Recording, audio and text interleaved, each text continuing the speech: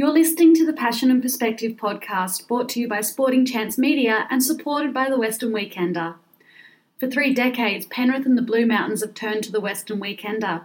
Visit westernweekender.com.au or find your copy every Friday. Here is your host, Jonathan Robinson-Lees. Lisa Griffith was introduced to cricket at the age of 5. Growing up in Bathurst in central west New South Wales, sport occupied Lisa's time, and her love for cricket saw her feature in representative cricket teams through her teenage years. In 2010, whilst juggling Year 12 exams and cricket, Lisa debuted for the New South Wales Breakers at the age of 18. Shortly after, Lisa left the game of cricket. The pressures of work, study and being an elite athlete triggered a life-changing decision to leave her city life behind and restart her life on cattle stations in Queensland and the Northern Territory. Whilst many would view it as an uncharacteristic career move, Lisa holds no regrets for the decision that she made. Lisa joins us virtually for the latest episode of the Passion and Perspective podcast. Lisa, welcome to the Passion and Perspective podcast. Thanks for having me, Jono. Lisa, in September 2019, you became the 29th woman to captain New South Wales. The moment you found out that news, what was that like for you? Pretty surreal, to be honest, Jono. I was blown away a little bit. The current head coach of the Breakers, Don Thornley, ran the idea past me a few weeks prior to it being announced, and I kind of thought, with Renee Farrell being there and Sarah Ailey being in the mix, I just thought, I don't think it would be me. I was keen for the role and, certainly very, very grateful. But I just thought, no, I doubted it'd be me. And then Dom rang me about 3 or 4 days before we were headed to Adelaide for that first round and said, just want to congratulate you. You've been appointed captain. And I just was completely blown away. And it wasn't that the other girls weren't fit for the role. It was just they wanted someone to be there for a little while in that interim role. So grateful. And, I'm pretty sure it was a collective effort when we went to Adelaide. I had that C next to my name, but, there were so many girls on the field that helped out. And I think that's the beauty of the Breakers, that we've got so many even young girls, older girls that are all leaders. So definitely just the interim captain, not the captain of the Breakers. I know Midge does an amazing job of that. So I'm lucky to fill those shoes. Moments like that, Lisa, do you take the time to pause and reflect on what has been a pretty incredible journey and a career to that point? Is that a bit of a marking time moment where you look back? 100%, but I think for me it's more reflecting on the women that have come before me. The likes of Al Blackwell, my favourite cricketer and a role model for me. Lisa Sthalekar, catching up, I'm able to train and catch up with Midge most days. So I'm just so fortunate to be stepping into a role there that have all the women that have come before me have been incredible cricketers and incredible people. So, I kind of feel a bit dwarfed amongst that company, but, so grateful that I get the opportunity to be able to do that. And the games themselves, as you said, down in Adelaide, do you recall them being quite a blur, or did it really sink in when you were there that, I'm captaining my state team in a national championship? Probably a little bit of a blur. I'm a little bit of a perfectionist. So when we didn't beat Victoria, that was a little bit, bittersweet. I wanted to do a really good job, and I probably put a lot of pressure on myself going into those few days. But we got a really good win against South Australia. That game probably wasn't ours to win, and in true Breakers form, we pulled through. Talia Wilson played an amazing innings, and it's just wins like that in that first game that that true Breaker spirit comes through, where we fight to the end and we give it our all. So it was probably a little bit of a blur, and I've still got so much to learn in that department. So it went pretty fast, but there was a whole lot of learnings to take out of it. You mentioned the pressure, Lisa. Do you feel, was that internally generated, or was that the thoughts of seeing all those people that have come before you and kind of what comes with holding a role like captain of New South Wales?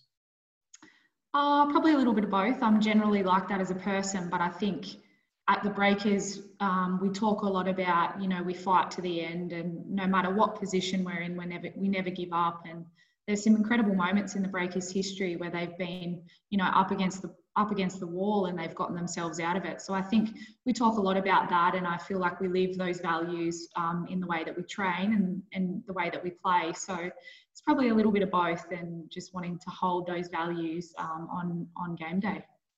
Was there a sense of accomplishment and achievement for you career-wise? Have you felt like, September 2019, you're captain, like have you hit the pinnacle, or do you feel like there's a lot more still to offer?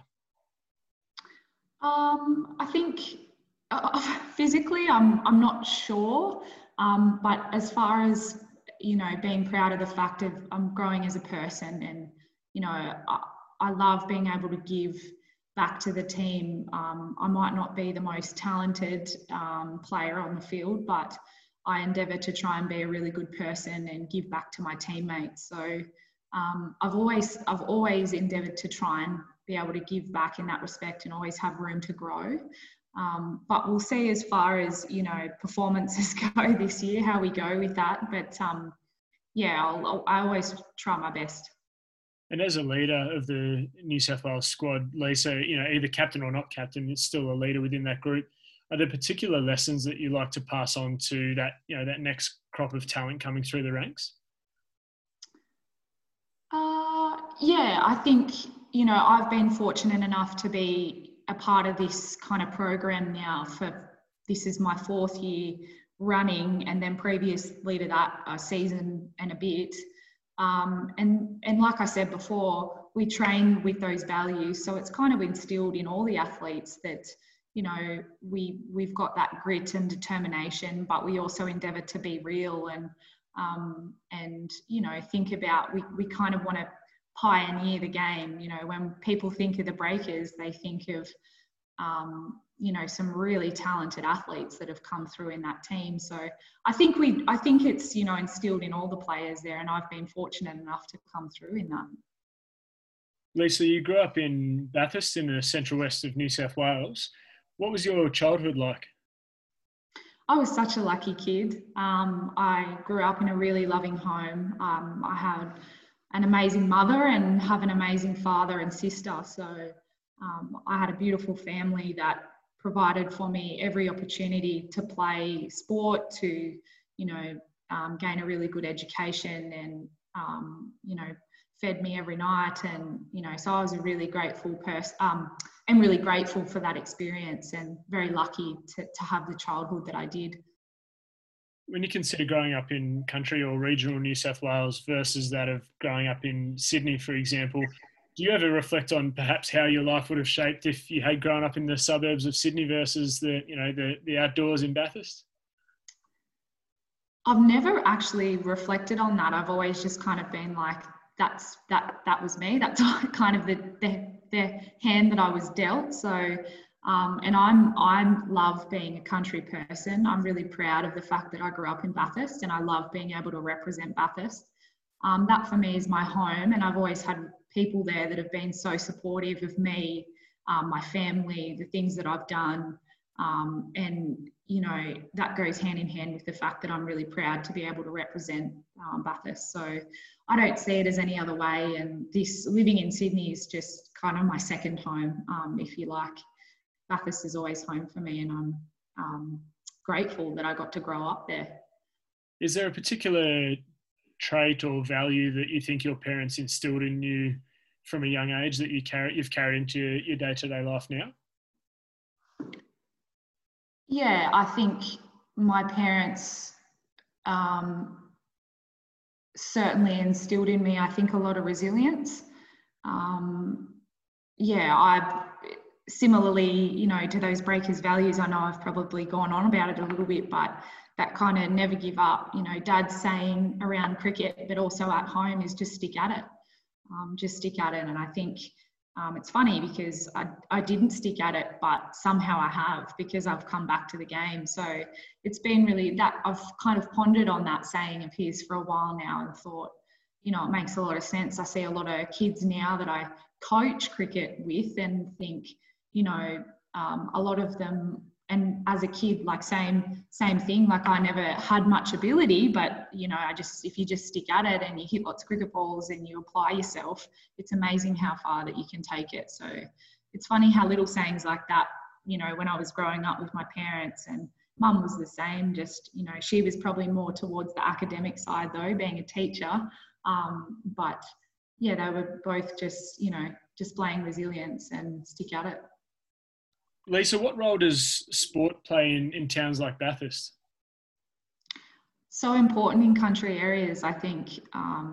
Sport is an enabler for kids in country areas to, I guess, find their, I guess, a sense of belonging, a sense of family. I think it's important, I guess, to have something to strive towards, and that, you know, kids in country areas especially can see that there's a pathway for them for whatever they may do, whether that's sport or, you know, other academic endeavours, or just anything that they can, that their, I guess, locality doesn't define their worth, I guess, and that they can really pursue their dreams. And so that, for me, I think I was always kind of destined to play sport in some respect, and I was lucky to be able to have that in Bathurst.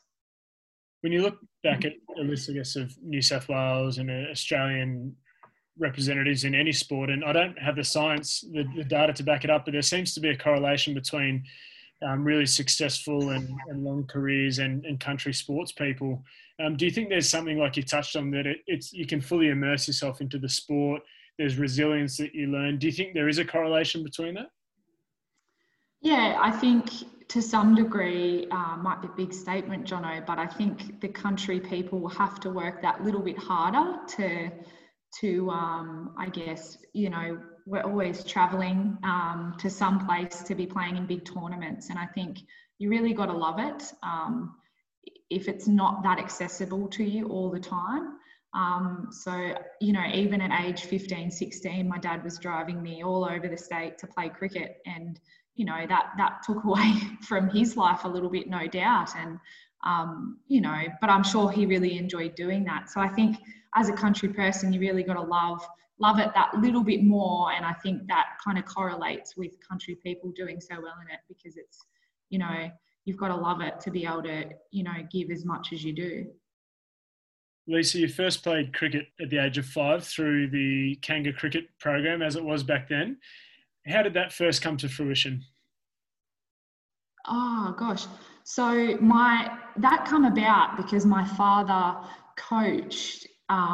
It was called Quality Sporting Services in Orange, and they held camps with the famous Carl Sharp out at Kinross Wallaroy, who recently has passed away. I was a few years ago now. So yeah, Carl used to run these amazing camps in Orange, and they were cricket camps, and he ran other sporting camps as well.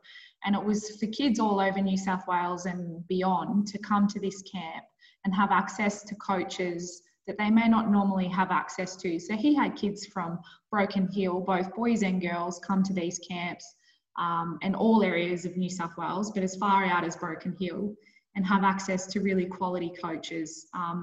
And so Dad used to coach at that because he was a cricketer. And so I just kind of went along and participated and annoyed everyone, no doubt. And yeah, it just kind of kicked off from there. You know, Dad kind of probably had the son he never got. And yeah, my cricketing career kind of kicked off from that moment, all because of the Quality Sporting Services camps. Do you recall that feeling, Lisa, when you first kind of had bat in hand or bowling the ball? Was there a certain emotion that you look back and feel from those days? I think I alluded to it previously. I was never very talented as a kid. I was never the standout. It was always, you know, I always remember I had to train a lot to kind of get where I am today, I guess.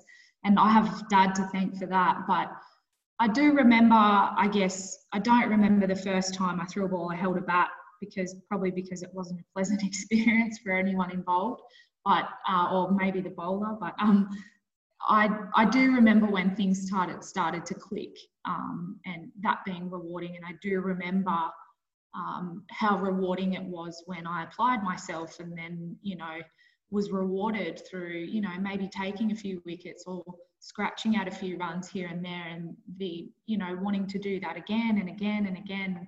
That's where that love of cricket started to really grow. For me, Lisa, on a personal level, my older sister was one of the first girls to ever play for the Springwood Cricket Club, and actually that's what sparked my interest in the game. But she came across challenges, being one of two girls on a team of teenage boys. How did you overcome that gender challenge through those, early junior cricketing years? Yeah, it's a really interesting conversation, Jono, and I love hearing that. I love hearing, especially your sister's older than me, so hearing women come before me who've probably come through some more not as inclusive times as what we have now. I've been certainly really fortunate that I've come through clubs in Bathurst where it's been quite gender inclusive, and I've been fortunate enough to be really welcomed into that side. I know that there's some females out there that certainly haven't had that experience, and heaven forbid that still continues. But I was certainly welcomed into a boys' club, and then a men's club in Bathurst, the Centennial Bulls, were Oxford, that really allowed me to feel included, and most importantly, didn't really treat me any differently because I was a female. And I think that's so important for young girls, especially, or of any gender, to come through and just feel like part of the team and just another teammate, because that's your experience with playing sport, is that you're all just teammates. Doesn't matter your gender or the colour of your skin or your religion or any kind of background that you've got. You just share this passion of cricket, and I think that's why I do love the sport so much, because my experience with it has been so positive. You mentioned Alex Blackwell, Lisa Sthalekar before. As a junior cricketer, were there any other cricket idols that you looked up to in the game? So it's funny, when I grew up, my role models were always males, because that's who I mostly watched on the TV. So the likes of Brett Lee, Matthew Hayden, Michael Hussey, those were the men on TV that I just adored. And then, after that, it was when I started to see that females, on the television or around the games, able to go and watch them games. It was Al Blackwell, it was your Lisa Sthalekar, it was your Elise Perry's, your Elisa Healy's, and just especially probably, Elise and Elisa, because I guess they're more my age and they were probably, so talented, but they just created this brand of cricket that I went, I can do that. They're my age and I can really make a go of this. So yeah, so fortunate now that, there's young girls and actually young boys that come to our WBBL games and they run up to us and they go, my favourite cricketer, and some of the young boys might even say female. And it's so nice for me to hear that kind of thing, because, that's changed for me. I only thought, boys played on TV and I only had, these men to watch. And now both genders can watch both genders, and I think that's so important to create that gender inclusiveness.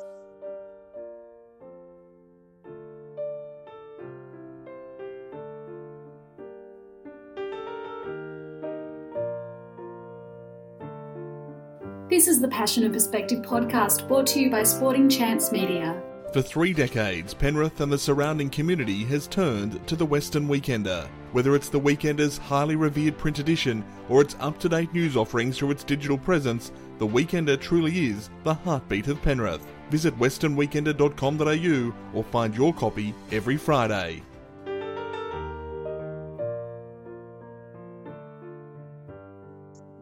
And through your teenage years, Lisa, did you envisage cricket as a career option? Like, you spoke about a few of those players who were kind of revolutionising the game, but did you see that as a path you wanted to chase? I've always known since being a young girl that I wanted to play for Australia, but that never correlated with kind of making money. I don't know if that's just being young or perhaps being female. You don't kind of align the two. But certainly as I've gotten older, it's become more of an opportunity to make money from cricket and see it as a career, which is amazing. And I can't wait to see the burst in female numbers over the coming years, because it's an opportunity for them to make money and do the things that they love, which is so important. So I probably didn't as a very young girl. I knew I wanted to play for Australia and get that elusive kind of, baggy green or, don the green and gold, that kind of thing. And I haven't gotten there, nor may I ever, but, I'll always chase that. And I always remember that was the epitome of my, the pinnacle of my sport. Do you think that modern day athletes, Lisa, have perhaps lost that real intricate passion and drive? Like you spoke about wanting to play for Australia and it wasn't about the money, but do you think generally speaking, the way sport and commercialisation has gone, that people are more interested in forging a career and setting themselves up financially than hitting those real, personal goals? My experience with that is no. I think there's so much demand on athletes now that I come from a very different perspective in the females, is that we've only just hit professional sporting endeavours, I guess. So I'm only classified as a professional part-time athlete, even though I would say that I probably train a lot more than that. Now, I couldn't come from the perspective of my male counterpart who probably gets a lot more money than me, but I just think the demand on players now, even those players that get that big dollar, what comes with that is often, pretty demanding. I have no doubt, the social aspect of it, all the behind scenes stuff that you don't see, and the pressure of that, pay bracket, I think would be really demanding. So I think, once again, like being a country sports person, you've really got to love it and you've really got to go that extra mile if you do get paid that amount. So that would be my perspective on it. And I certainly haven't come across many athletes at all that don't love the game because of the money. They love the game because of the game. But yeah, really interesting question. And, it'd be interesting to ask that to a few of my male counterparts and see if the answer is any different. You talk about kind of that added commitment being a sports person from the country throughout your underage representative teams, and you touch on the travel that you and your dad did. Like, do you look back fondly on those times, or was it a bit of a burden? You think you're literally traveling all around New South Wales, or were you really just able to lap it up and immerse yourself into the experience? Well, I was passed out on the passenger seat, so my perspective of the driving all around New South Wales is probably a lot different to my dad's. I certainly got a feel for it when I eventually got my L's at 16 and learnt that there's actually a lot more to this than I've given Dad credit for. But I think now that I've gotten older and realised how much there is to it, I've certainly appreciated what Dad put in for me. And I have no doubt there was days where he was run off his feet just by, tripping me all around the state and then even interstate. So I'm so grateful for him. And even my mother, throughout my junior years, same deal. You really appreciate, as I've gotten older, I realised the immensity of, not necessarily the burden I was, because I knew that he loved and is proud of what I've done, but all those dollars and all that petrol and all that time, and that, that would take a toll. And so hopefully one day in the future when I have children, I'm sure I'll get an even greater appreciation when I'm hopefully tripping them around with sport and or whatever their endeavours may be. And your dad, as you said, is a cricket coach as well. Was he quite involved in terms of, giving you tips and advice on those long trips, or was he happy to leave you to your own devices? Yeah, so Dad was very involved, or has been very involved in my career. Dad basically coached me from a really young age.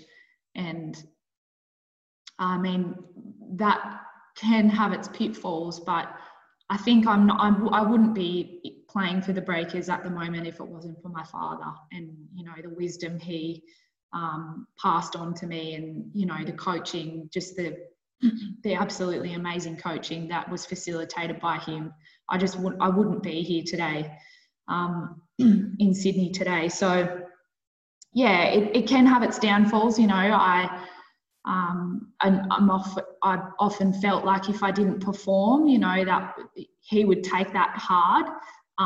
But as I've gotten older, I've realised that, you know, it's just because he wanted the best for me, and it was, you know, he wanted me to do well, and, you know, it all come from a place of love. So it's funny now, you know, we don't talk that much cricket. You know, he'll ask a few questions and see how things are going, and if I'm happy, and we still go and have a hit occasionally, but it's not, it's definitely not like it was. And it's just kind of like, oh, you're enjoying it. And yeah, that's about it. And he'll come and watch some games here and there when he's got time, which I really appreciate. But yeah, it's funny how you get a little bit older and you kind of learn your roles. The support proved fruitful, Lisa, in the season of 2010-11 when you debuted for New South Wales at the age of 18. Was that out of the blue for you? Was that a complete surprise? It was a little bit. I debuted at North Sydney, and it was against Tasmania, I think. And that was between, I think it might have been like a CAFS. I had maybe an English exam the day before for my HSC, and then a CAFS exam the next day. And yeah, the exams didn't even matter. I can't even remember what they were, but I remember that I debuted for the Breakers at North Sydney Oval against Tasmania, and I knew, you know, what I did and who played in my team, and don't remember the school, the important HSC exams. So there you go. It was, I was surprised, and I had a fantastic time debuting with some fantastic athletes. Did you feel at that point, Lisa, that you had really made it as a professional athlete, or did you know that there was going to be a lot of work to come? Yeah, definitely the latter. I just felt like, especially when you know, you debut and you see the calibre of athletes around you, and you see what they're capable of, especially your own teammates. You know, the likes of Al Blackwell and Lisa Stalaker and Elise Perry and Elisa Healy, you know, these names keep popping up, but those were my teammates. And, you know, you just see some of the incredible things that they do, and how, you know, you just want to be able to do that. So it was definitely like wow, I'm so lucky, but geez, I've got a long way to go here. And shortly after, Lisa, you left cricket. What shaped that decision for you? Yeah, so I debuted for New South Wales, and then the next year after my HSC, I moved to Sydney and decided to pursue a career in cricket. Even though at that time we weren't being paid, so you just kind of did things. I think you got match fees if you happen to make the 11 and get to play. And I moved to Sydney to pursue the sport. Was trying to study nursing and work, I think, 2 other jobs at the time, and train, you know, 2 to 3 times a week, pretty demanding, and just pretty much just couldn't handle it. Was pretty depressed at the time and didn't really know how to talk to people, and when performances started to drop, there was a big correlation there with me with, I guess, self-worth, and how I performed on the cricket field was, you know, depicted my self-worth. And, you know, when I didn't prioritise my life very well, and then performance starting to drop, then, you know, it all just was this trickle-on effect. So I just made this really kind of rash decision to go, you know what, I'm going to go up north. I'm going to go up north to the outback of Australia, and I'm going to get away from here, and I'm going to get away from cricket, and I'm going to go as far away as possible, and I'm going to do something completely out of the blue. And it's funny because in hindsight, as rash a decision it was probably the best one I've ever made, and to what's kind of led me down this path of growing as a person. You talked about kind of the tough times and I guess the pressures from work, study and playing. How were you first able to find help? Was it a friend or a family member, or did you seek professional help through those times? I remember I eventually got some professional help, but I think it was just a little bit too late. Too late in the sense that I'd already kind of made my mind up about going up north, and I got some professional help, and I think that was off my own accord. And it's when I went to the psychologist, I remember distinctly her saying to me, you know, you've got depression. And that being like oh no, I don't think I do, you know, and just not really having a very good, I guess, I wasn't really educated on mental illness and what that looked like and what that entailed. And I just remember kind of brushing it off and still trying to work all these jobs, and it was just a little bit too late, and probably a little bit accompanied with my mentality around mental illness and you know, really scaling back all the things that I was doing and looking at why I was in Sydney, and this fortunate position that I was in to then, and all these hours that my family had, you know, put in for me, that I was going to go up north and do something completely different. Lisa, what advice would you have for other people, not just in sport, in day-to-day life, who, especially in this day and age where everyone's so accessible and so contactable, it's very hard to almost have that peace of mind. What advice would you pass on to people who are maybe feeling the pinch from work, study, social life, and just generally doing it tough?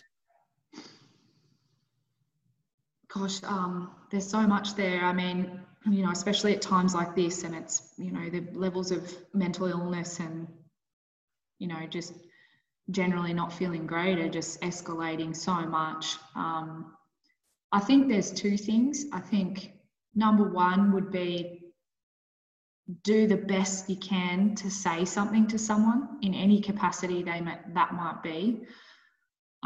Just to have that conversation with someone, you know, and let them know how you're feeling, you know, be honest.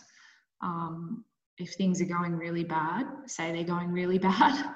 And just kind of opening that door with someone. It's amazing how much of a release that can be on that burden to yourself. And you know, the help that they may be able to provide might surprise you. And number two would be that as bad as it is at the time, things can always, you know, it can always get better. That would be the other bit of advice. And, you know, you just got to hold on. As sad as that may sound, you just got to hold on, because it does get better. And, you know, when you can open that door with someone or be a little bit honest, you know, it's amazing the help that's out there now that can help you get through something like this. Yeah. Your dad's words of stick with it ring true, right? Through those kind of times, that the light is at the end of the tunnel. Yeah, 100%, even though, you know, every fibre in you can sometimes say, you know, you can't stick with it. You just have to, you know, there's no other option.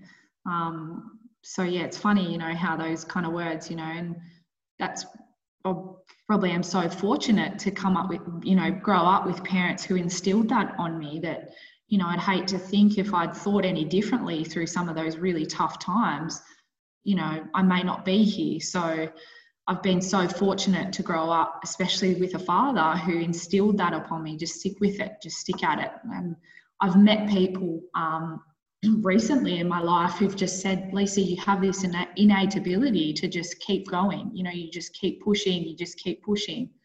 And, you know, I might not make big leaps and bounds, but, you know, small steps and those small wins. And that's from Dad saying, just stick at it. So I think you're right, Jono. Your time up north, as you said, you spent 5 years on cattle stations in Queensland and the Northern Territory. What did a standard day involve up there for you, Lisa? They were long days. For anyone knows, you know, that kind of outback life and those big cattle stations. A standard day would probably be getting up at 4:30 a.m. breakfast at say 5.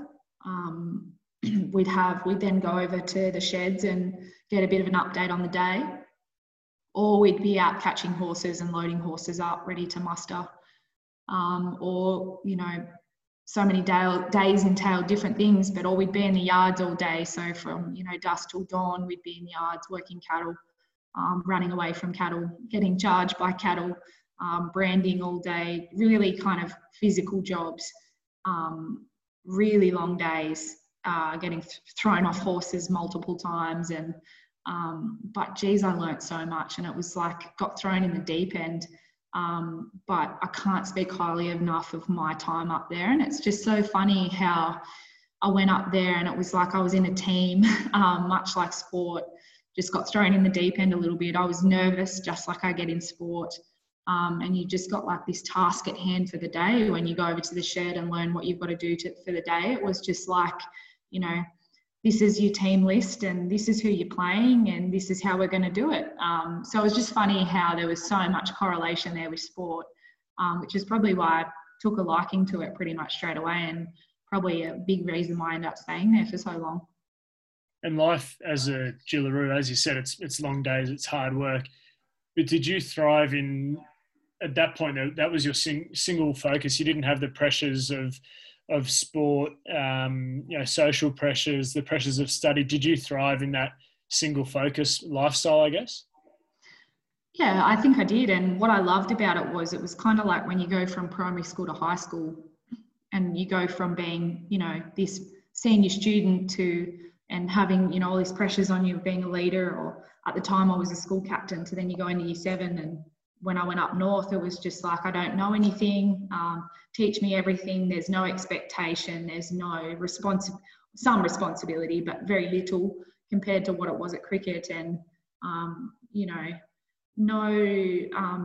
no pressure to just, all I knew was I had to work hard. And if I applied myself and worked hard and looked after myself, then I'd make a living up there, which is what I did and why I enjoyed it so much. So I knew nothing. I didn't know how to ride a horse. But by the end of it, I was working with breakers and things like that. So, I loved that no pressure to be this exemplary, outback stock woman. You just learn from the bottom and you work your way up, and I loved that about it. Did you see it as a forever job, or did you have a timeline in mind of how long you'd be up there? I probably didn't look too far ahead, to be honest. I just knew I went from being in this period of my life where I just hated who I was, and I hated that my performance on the cricketing field equaled, I guess, my worth as a person.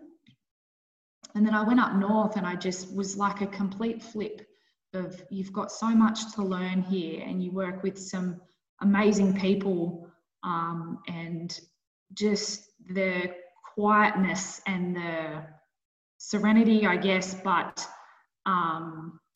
the quietness is just the land. There's something soothing about it. There's something, it's almost medicinal, that, there was no pressure there. So I often reflect and think, could I go back up there and do that? And I do miss it, especially in the hustle and bustle here in the city. I do miss it, and it's a big contrast. But I think towards the end of the time that I spent up there, it just become more apparent to me that I wanted to study and I wanted to further myself, and, come back to my family and make amends somewhat to, just kind of up and leaving, and come back to, I guess, where my mother was buried and things like that. I think really drew me back to wanting to be back around civilization and furthering myself through study and taking a different path. Do you think, Lisa, down the track, if you choose to start a family of your own, that you'll encourage your kids at that age, the kind of early 20s, to get outdoors, to travel, to immerse themselves into nature as a way to grow as people? Yeah, 100%. I often thought at the time, I can see why my dad, probably is a bit skeptical about this, just from a safety point of view and a kind of, he could see the ability that I had at cricket and what I had to give there. And I could see that he's going, you're giving away something here that you could potentially really make a go of. But I knew in my heart of hearts that I needed to go and I guess learn about myself and learn about other people and my relationships with other people and be in that outback environment where it stretches for miles and miles and miles and there's no one there, and learn my place in the world.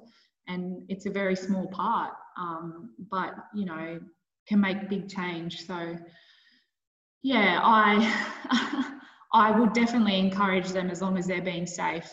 There was definitely some elements up there that, I had some close calls, and you kind of look back on them now with, they're humorous, but at the time it probably wasn't. So yeah, I would definitely encourage them to go and learn about themselves and learn about culture and learn about the world and, really wring their life dry, which is what I felt like I was doing when I was up there, was, really living my life, which I think is so important. Did you notice, Lisa, when you came back to your hometown, back with your friends and family, did you feel like you were a different person, or did people comment that perhaps you were different, like you said, maybe more grounded through that experience?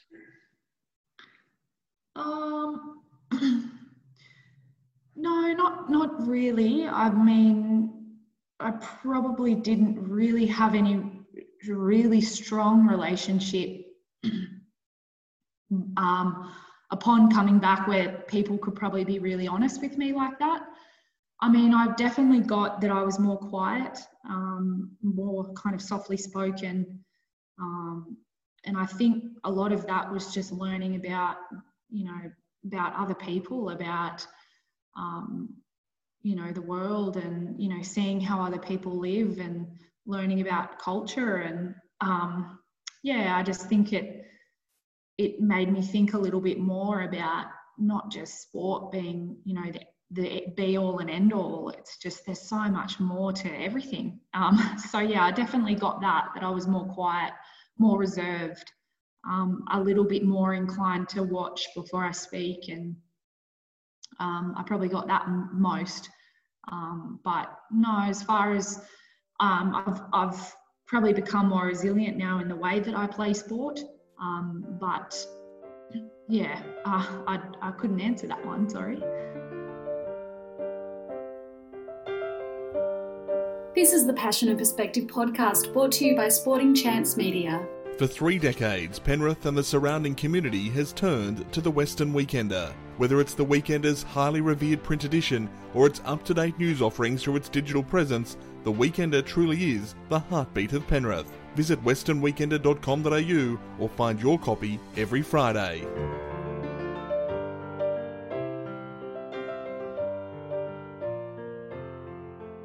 Whilst you were away, Lisa, the rise of women's cricket was astronomical, especially through the Women's Big Bash League.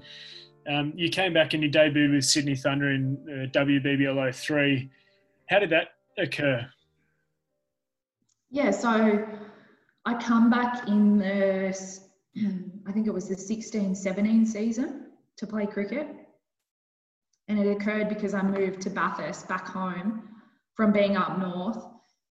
And my local kind of Western Zone outfit that coaches, like there's a Western Zone coaching program there. And I'm still quite good friends with some of the people that coach there.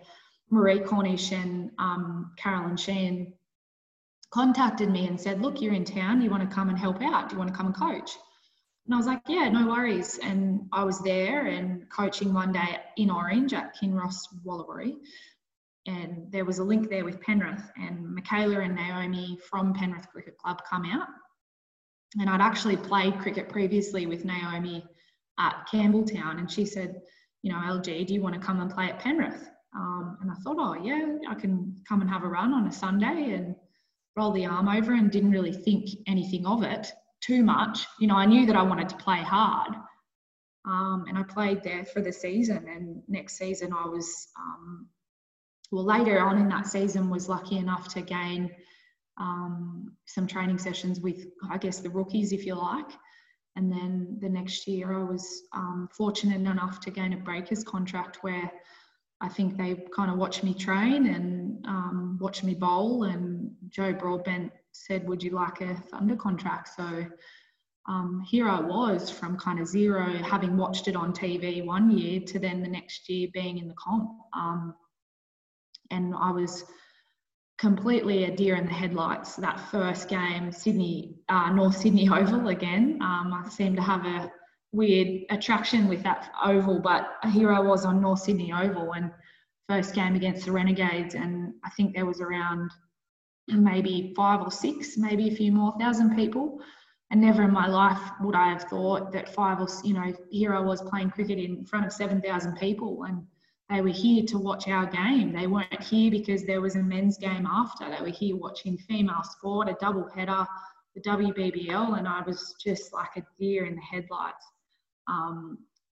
But it was just a special moment for me, like just thinking, this is great. This is the pinnacle of, apart from playing for Australia, this is the pinnacle of female sport, in that people are coming to watch this. We're actually attracting viewers on screens. We're attracting people to come watch this brand of cricket.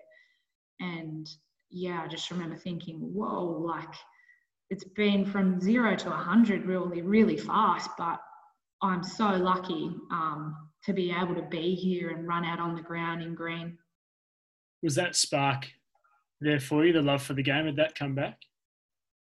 I think running out onto the ground just made me go, like, it took it to probably another level for me, in realising that, this is what the men have been doing for years, and this is how they feel, and they can present their job, out on an oval and display their, ability. And yeah, it was amazing that it probably took it to a whole nother level for me of, I loved this before, but being able then to showcase it is something even more special.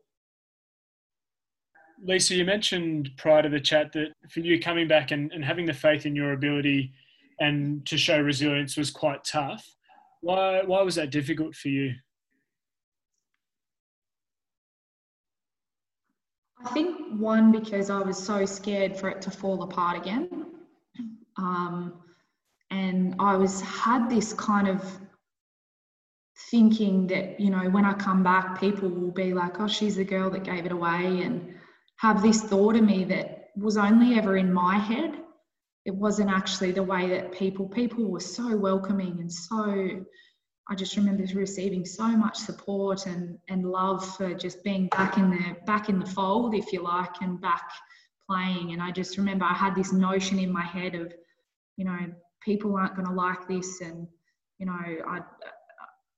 I'm just going to be, I kind of almost thought that people are going to judge me here because it coincided with money being back in the game. And it's funny because I've spoken about that before with people, and they just have said to me, Lisa, we never ever, that hasn't even crossed our minds. And it just was so in my head that when I come back, it was almost like I needed to prove myself and prove, I can play, and I'm not going to fall apart again, kind of thing, and put again a lot of pressure on myself. So I was almost scared of how people would perceive it. But in coming back now and being now back for 4 years, I realised that everyone's been so supportive and really, really good about it. And as you said, it's been 4 years on the trot, playing professionally around Australia. What role do you see now when you go back to your Penrith Cricket Club training sessions? What role do you see for yourself there? Yeah, so I love going back to Penrith and playing there. And I've played there since, I've come back to the game in 2017, 16, I think it was. It's a while ago now. Yeah, and I've played there since. And I love going back to Penrith because you're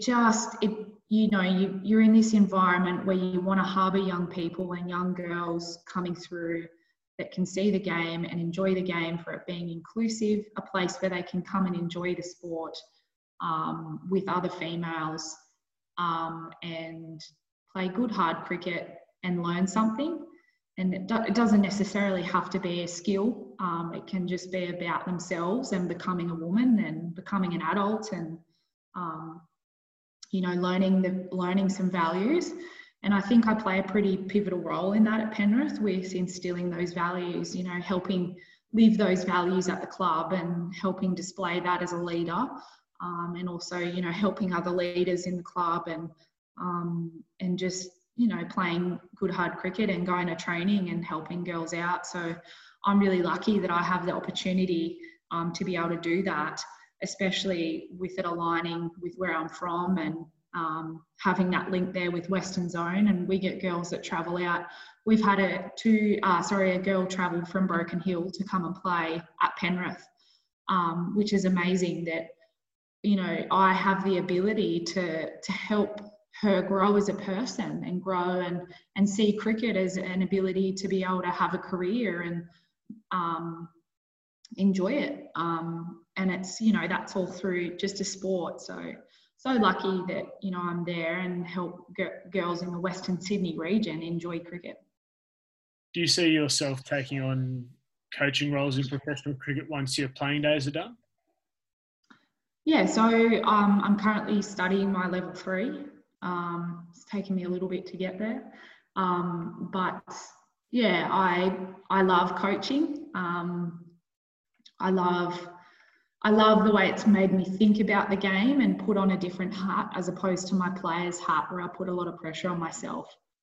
And I think it enables me to see it from a different perspective and not just one where, it's all about me. It enables me to get me out of my own head and, almost see the likenesses in these kids that I'm coaching and go, hey, it's okay. It's okay to make a mistake. And it's okay so just keep trying, stick at it, just keep trying. You'll get it. You'll get there eventually. Like, we've just got to keep trying. And I love that because it enables me to, try and, take my own medicine a bit because I've had my own struggles with that. And just being able to give back to the game, I feel like cricket's given me so much, so many friends and so many opportunities and, even just talking to you, that's through cricket. So coaching is just one avenue that I can be a really good person and hopefully pass on some skills and help others enjoy the game as well. It's been an incredible journey for you, Lisa, especially looking back, on the past 10 years with some incredible triumphs and some really big challenges for you. Do you take the time to look back and reflect on the journey you've been on? Not enough recently, I don't think. I feel like I'm so busy trying to live this fast-paced life in Sydney. I probably only really reflect on it in conversations like this or, when somebody asks me about something up north and I'm able just to realise, I guess, the immensity of some of the things up there and some of the things that I've been able to do. And, if someone told me at the start of my life that that's what would happen, I'd probably laugh and go, nah, no, not me. So that upon, I probably think that and go, well, yeah, I have done that and it did happen and I'm all the better for it. But yeah, I'd love to one day write a book or something. I don't know who'd read it, but yeah, I've thought about, writing some of it down before it all comes a bit of a blur. But yeah, I'm so fortunate to be able to have conversations like this and fortunate that, people want to ask questions and want to learn about me. Do you believe in life, Lisa, that we as people, that we find ourselves or that we create ourselves, in the sense that do you think the path is laid out for people, or that every decision they make in their life is what gets them to that end point? Very much the creator, which is, why I am a firm believer about giving advice to people who are doing it tough, is that things get better, and you have the power to be able to change that. You have the opportunity to seek help, and you have the opportunity to take a hold of your thoughts somewhat, if that makes sense. And I think, I'm a big believer that you create your own, present, and create your own future a little bit. Often, there can be some bad things happen, but we can choose to be grateful and see it as, the glass half full. And sometimes that's really, really hard to do. I don't think that, we have this predetermined path. I think it's definitely, you choose to, there's been years and years and years where there's been quite a number of years where I've chosen to be, pretty upset about things and think that I've been hard done by. But as soon as I just changed my thinking around that and got some help, it was amazing how much I learned that I'm the creator of my own future. So I hope that answers your question somewhat. And have you found that your priorities in life have shifted, say, from where you are now to even 3 years ago? Yeah,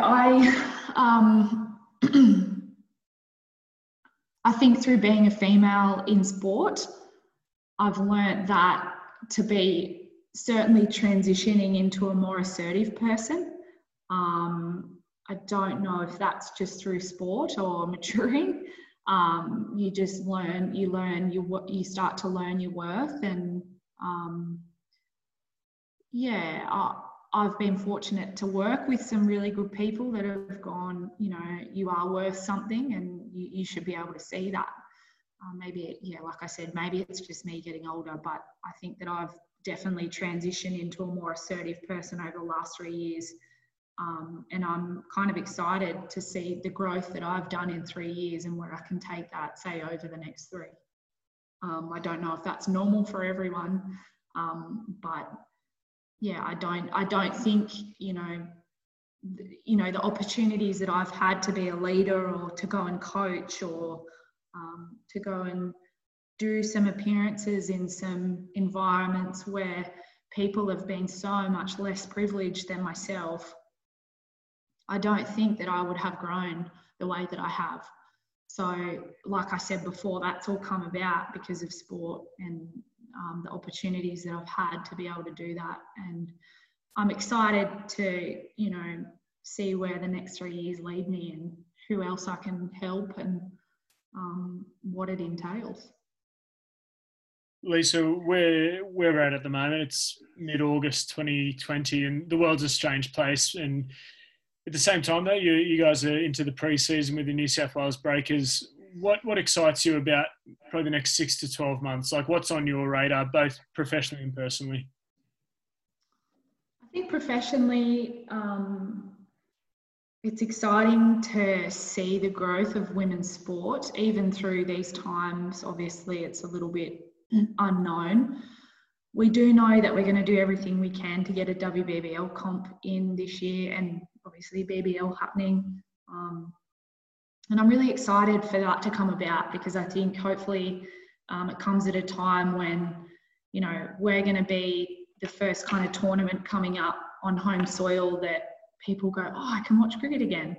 And I'm really excited that the WBBL is going to be that tournament. Coincided with the fact that we've got some really talented young people coming through in our system at the moment. And they're training so hard and so well, and they're just great people. And I'm excited to showcase that brand of cricket and really present that, not only to Australia, but, and beyond, and say, we play really good sport. And I think the past 2 years, I've had a lot of people say to me, we really enjoy the WBBL, and often it's been, you know, we actually watched more of the WBBL than we did of the BBL. And, you know, how close the games were and some of those finals and stuff like that come down to the last ball. And I just think like that I can't wait to showcase that, and for Aussies to be almost excited about, and, you know, internationally be excited that, you know, we get to watch the Australian WBBL, and hopefully that puts a little bit of a dampener on COVID blues. And yeah, I'm really excited for that. And personally,